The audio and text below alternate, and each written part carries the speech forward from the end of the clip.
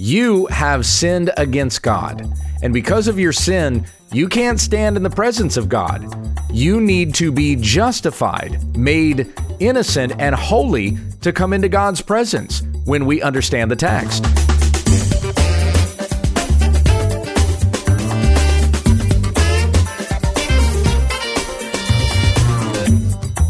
Many of the Bible stories and verses we think we know, we don't. When We Understand the Text is an online ministry committed to teaching sound doctrine and exposing the faulty. Visit our website at www.utt.com.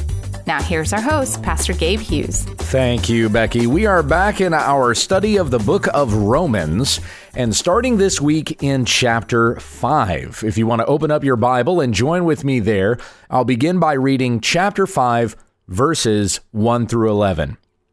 The Apostle Paul wrote to the church that was in Rome, "Therefore, since we have been justified by faith, we have peace with God through our Lord Jesus Christ. Through him, we have also obtained access by faith into this grace in which we stand, and we rejoice in hope of the glory of God. Not only that, but we rejoice in our sufferings, knowing that suffering produces endurance, and endurance produces character, and character produces hope. And hope does not put us to shame, because God's love has been poured into our hearts through the Holy Spirit who has been given to us. For while we were still weak, at the right time, Christ died for the ungodly. For one will scarcely die for a righteous person, though perhaps for a good person one would dare even to die. But God shows his love for us in that while we were still sinners, Christ died for us. Since therefore we have now been justified by his blood, much more shall we be saved by him from the wrath of God. But if while we were enemies, we were reconciled to God by the death of his Son, much more, now that we are reconciled, shall we be saved by his life. More than that, we also rejoice in God through our Lord Jesus Christ, through whom we have now received reconciliation." So as we start this particular chapter with Paul saying, "Therefore, since we have been justified by faith," he's summarizing the argument that was presented in the previous chapter in Romans chapter 4. We've been justified by faith in our Lord Jesus Christ, as Abraham was also justified by faith. He believed God, and it was credited to him as righteousness. Back in Romans chapter 4, verse 5, we read, "And to the one who does not work, but believes in him who justifies the ungodly, his faith is counted as righteousness." And again, Abraham was our example that was used there. So the gospel is not just something that has come about in the New Testament. In fact, as Paul had said back in chapter 3, verses 21 and 22, "But now the righteousness of God has been manifested apart from the law, although the law and the prophets bear witness to it, the righteousness of God through faith in Jesus Christ for all who believe." So that statement there is to say that the law and the prophets bore witness to the gospel that would be actualized in Christ. Bearing witness to it means that the gospel was proclaimed. It had not come to fulfillment yet, as Christ had not showed up. As the Apostle Paul says to the Galatians, in the fullness of time, God sent forth his Son. So that had not yet occurred, but the gospel was still proclaimed in the Old Testament as something that was coming. And people believed in God. They trusted in God, and it was credited to them as righteousness. But even according to the Old Testament, this word was spoken about as the gospel. Consider what Paul said to the Galatians, using the same argument with the Galatians that he used here in Romans chapter 4, talking about righteousness by faith and Abraham being our example. In Galatians 3:8, it says in the scripture, "Foreseeing that God would justify the Gentiles by faith, preached the gospel beforehand to Abraham, saying, in you shall all the nations be blessed. Now that's the gospel. This promise that God gave to Abraham, in you all the nations will be blessed. That's a gospel message. It may have been mysterious to the Jews just how God was going to do that. Many of the Jews thought that the nations would be blessed because they would bless Israel. That was also part of a covenant promise that God made with Abraham. Whoever blesses you, I will bless. Whoever curses you, I will curse. So the Jews thought, hey, whoever's going to bless Israel, they're going to be blessed. Through Israel, the nations will be blessed. But they did not understand that it was through Israel would come the Messiah, and it's through faith in the Messiah that the Gentiles would likewise become heirs of the eternal kingdom of God. And in this way, all the nations will be blessed. So this was a gospel that was preached to Abraham. It had not yet been actualized. It was mysterious. Paul talks about that in Ephesians chapter 3. But since here on this side of the cross, we have seen how God was bringing about the salvation of his people through his son, people from both the Jews and the Gentiles coming to faith in Jesus Christ, and so are saved, and we are fellow heirs of his eternal kingdom. Hence why Paul said at the start of Romans, chapter 1, verse 16, for I am not ashamed of the gospel. It is the power of God for salvation to everyone who believes, to the Jew first, and also to the Greek. This gospel was first proclaimed to Abraham. So when we read about justification by faith in Romans chapter 4, verse 5, or anywhere else that's proclaimed there in Romans chapter 4, that it's not just some abstract statement. It's not just saying faith saves you. Faith, just have belief. There was a string of movies that came out in like the 90s and early 2000s. I can remember some of the titles, but I'm not going to mention them. Some of them are movies you shouldn't watch. I was in a different point of my life back then. But anyway, I remember this series of movies coming out. They were all made by atheists, but they always seemed to have this moral lesson contained in them somewhere that you just needed to believe. It didn't matter what you believed in. You just needed to believe. Or it might also be said, it doesn't matter what you have faith in, you just need to have faith. But even though I was in kind of a rebellious state in my life at the time that I was watching those particular movies, when a character would say something like that, I would sit there and I would be like, that doesn't make any sense. What does that even mean? It doesn't matter what you believe in, but just that you believe. Believe what? If there's not a thing that you're believing in, if you're not directing your belief towards something, then the belief is nothing. You can't just sit there and believe. Like as though faith is this, or faith or belief is like an object that you can just grab a hold of, like you hold a basketball. You know, here, I have some belief. That's not what belief is. You have belief because you have put your faith in something. You've trusted in something. There must be an object of your belief, or there is not belief. So as we're talking here about faith, it's not just some abstract statement. It's not just saying Abraham had faith and therefore he was saved. So you just need to have faith in whatever and you will also be saved. We know by the argument that Paul has been presenting from Romans 1 all the way up to this point that the object of our faith is Christ. That's what he said back in Romans chapter 3, that our salvation is by faith in Christ. Going to chapter 3, verse 23, all have sinned and fall short of the glory of God and are justified by his grace as a gift through the redemption that is in Christ Jesus, whom God put forward as a propitiation by his blood to be received by faith, believing in Jesus, believing in what he has done, believing in the promises of God through his Son. This was to show God's righteousness because in his divine forbearance he had passed over former sins. It was to show his righteousness at the present time so that he, God, might be just and the justifier of the one who has faith. Just faith? just believing abstractly and nothing. No, the one who has faith in Jesus. There must be an object of our faith, or we don't actually have faith. Even in the very definition of faith that we are given in Hebrews chapter 11, presupposes an object of our faith. Now, faith is the assurance of things hoped for, the conviction of things not seen. You are hoping for something.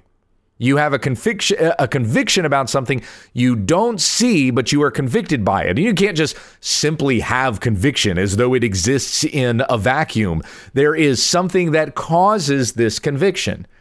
And the conviction that we have is that God's word is true, and we must obey it. According to God's word, we have sinned.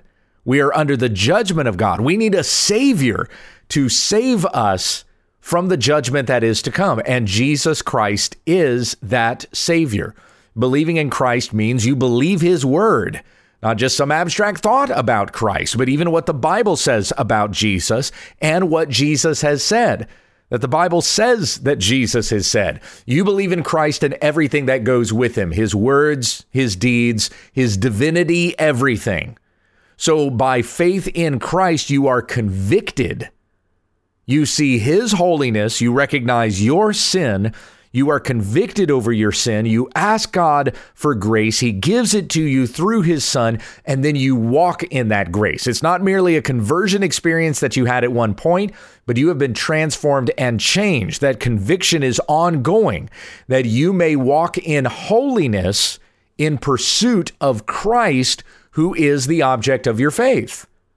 Then we get to Hebrews 12, 1 and 2, the next chapter over, where it says, "Therefore, since we are surrounded by so great a cloud of witnesses, let us also lay aside every weight and sin which clings so closely, and let us run with endurance the race that is set before us." And running with endurance is not just running in place or running towards something. I don't know what I'm running toward, but I'm running. I am going. Now, we know what we are striving for. And it goes on to say so in the next verse, looking to Jesus. We're looking to Christ. We're running with endurance the race that is set before us. Jesus is our pursuit. Our desire is to be like him. Looking to Jesus, the founder and the perfecter of our faith. He gave us our faith, and he is growing us and maturing us in that faith as well. Who for the joy that was set before him endured the cross, despising the shame, and is seated at the right hand of the throne of God. We have the words of the Apostle Paul in Colossians chapter 3, verses 1 through 4, that we would seek the things that are above where Christ is, seated at the right hand of God. Set your minds on things that are above, not on things that are on earth. For you have died, and your life is hidden with Christ in God. When Christ, who is your life, appears, then you also will appear with him in glory. And so we are focusing on Christ, who is seated there at the right hand of the throne of God, that we may attain the thing that is promised to us. And that is that we would likewise sit with Christ, with him on his throne as a fellow heir of his eternal kingdom. And all of this is by faith in Jesus. We are justified. We are declared innocent. We are being made holy. We have fellowship with God. We may enter into his presence. All of this by faith in Jesus. It's not just some abstract thought of faith, but Jesus is the object of our faith. Do you want to be like Jesus? Let me ask you, my friends, do you want God? Not just that you would expound on your knowledge of theology, although that's a good thing, but there must be a reason for that. Not simply to have book smarts, maybe not to look impressive in front of your friends, but you learn theology because you want to learn about God. You want to know how to become more like God. And we become more like God by faith in our Savior, by seeing what Jesus did and hearing what it is that he said and obeying what he said and doing the things that Jesus did. So we may be more like our Savior. This is godliness. The definition of godliness is God-like. It's to become more like God. Now, I know saying something like that might tend to make people recoil a little bit because we remember what it was that the serpent said to Eve in the Garden of Eden in Genesis chapter 3, when she said that we may not eat of this tree, nor can we touch it, or we will die. And the serpent says, you will not die, for God knows that when you eat of this tree, you will become like God. And so since that's what the serpent tempted Eve with, we tend to think, well, we shouldn't want that. We shouldn't want to be like God. Yes, we should.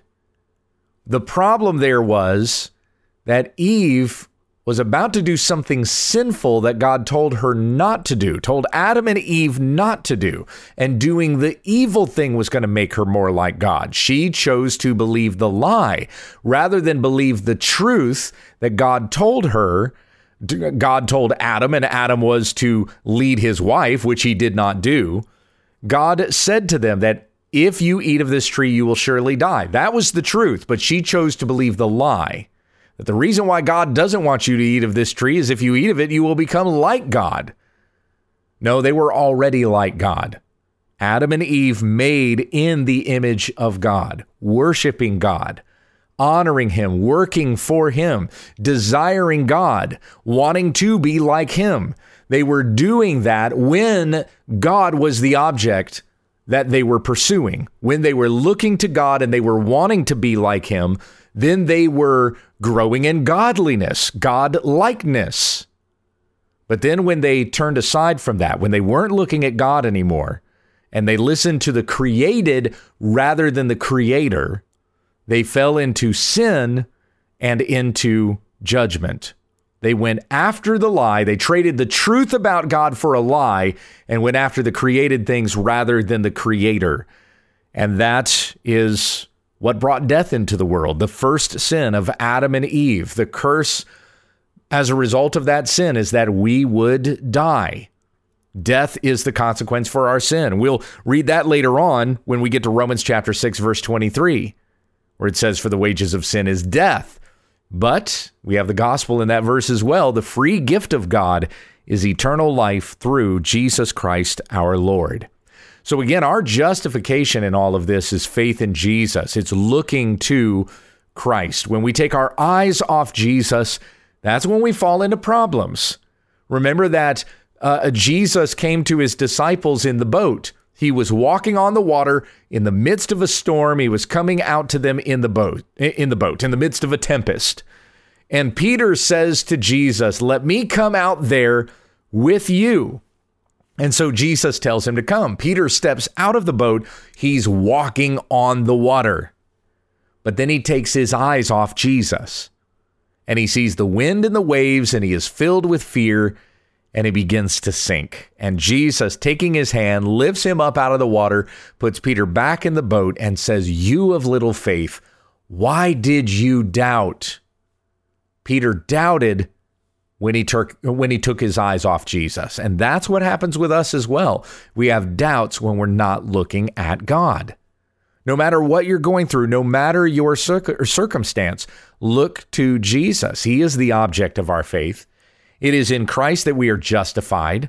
You are cleansed. You are made holy. You stand in righteousness in the presence of God because of the righteousness that you have received by faith in the Lord Jesus Christ. So you have nothing to fear of what man may do to you. As Paul will go on to say later on in Romans chapter 8, if God is for us, then who can be against us?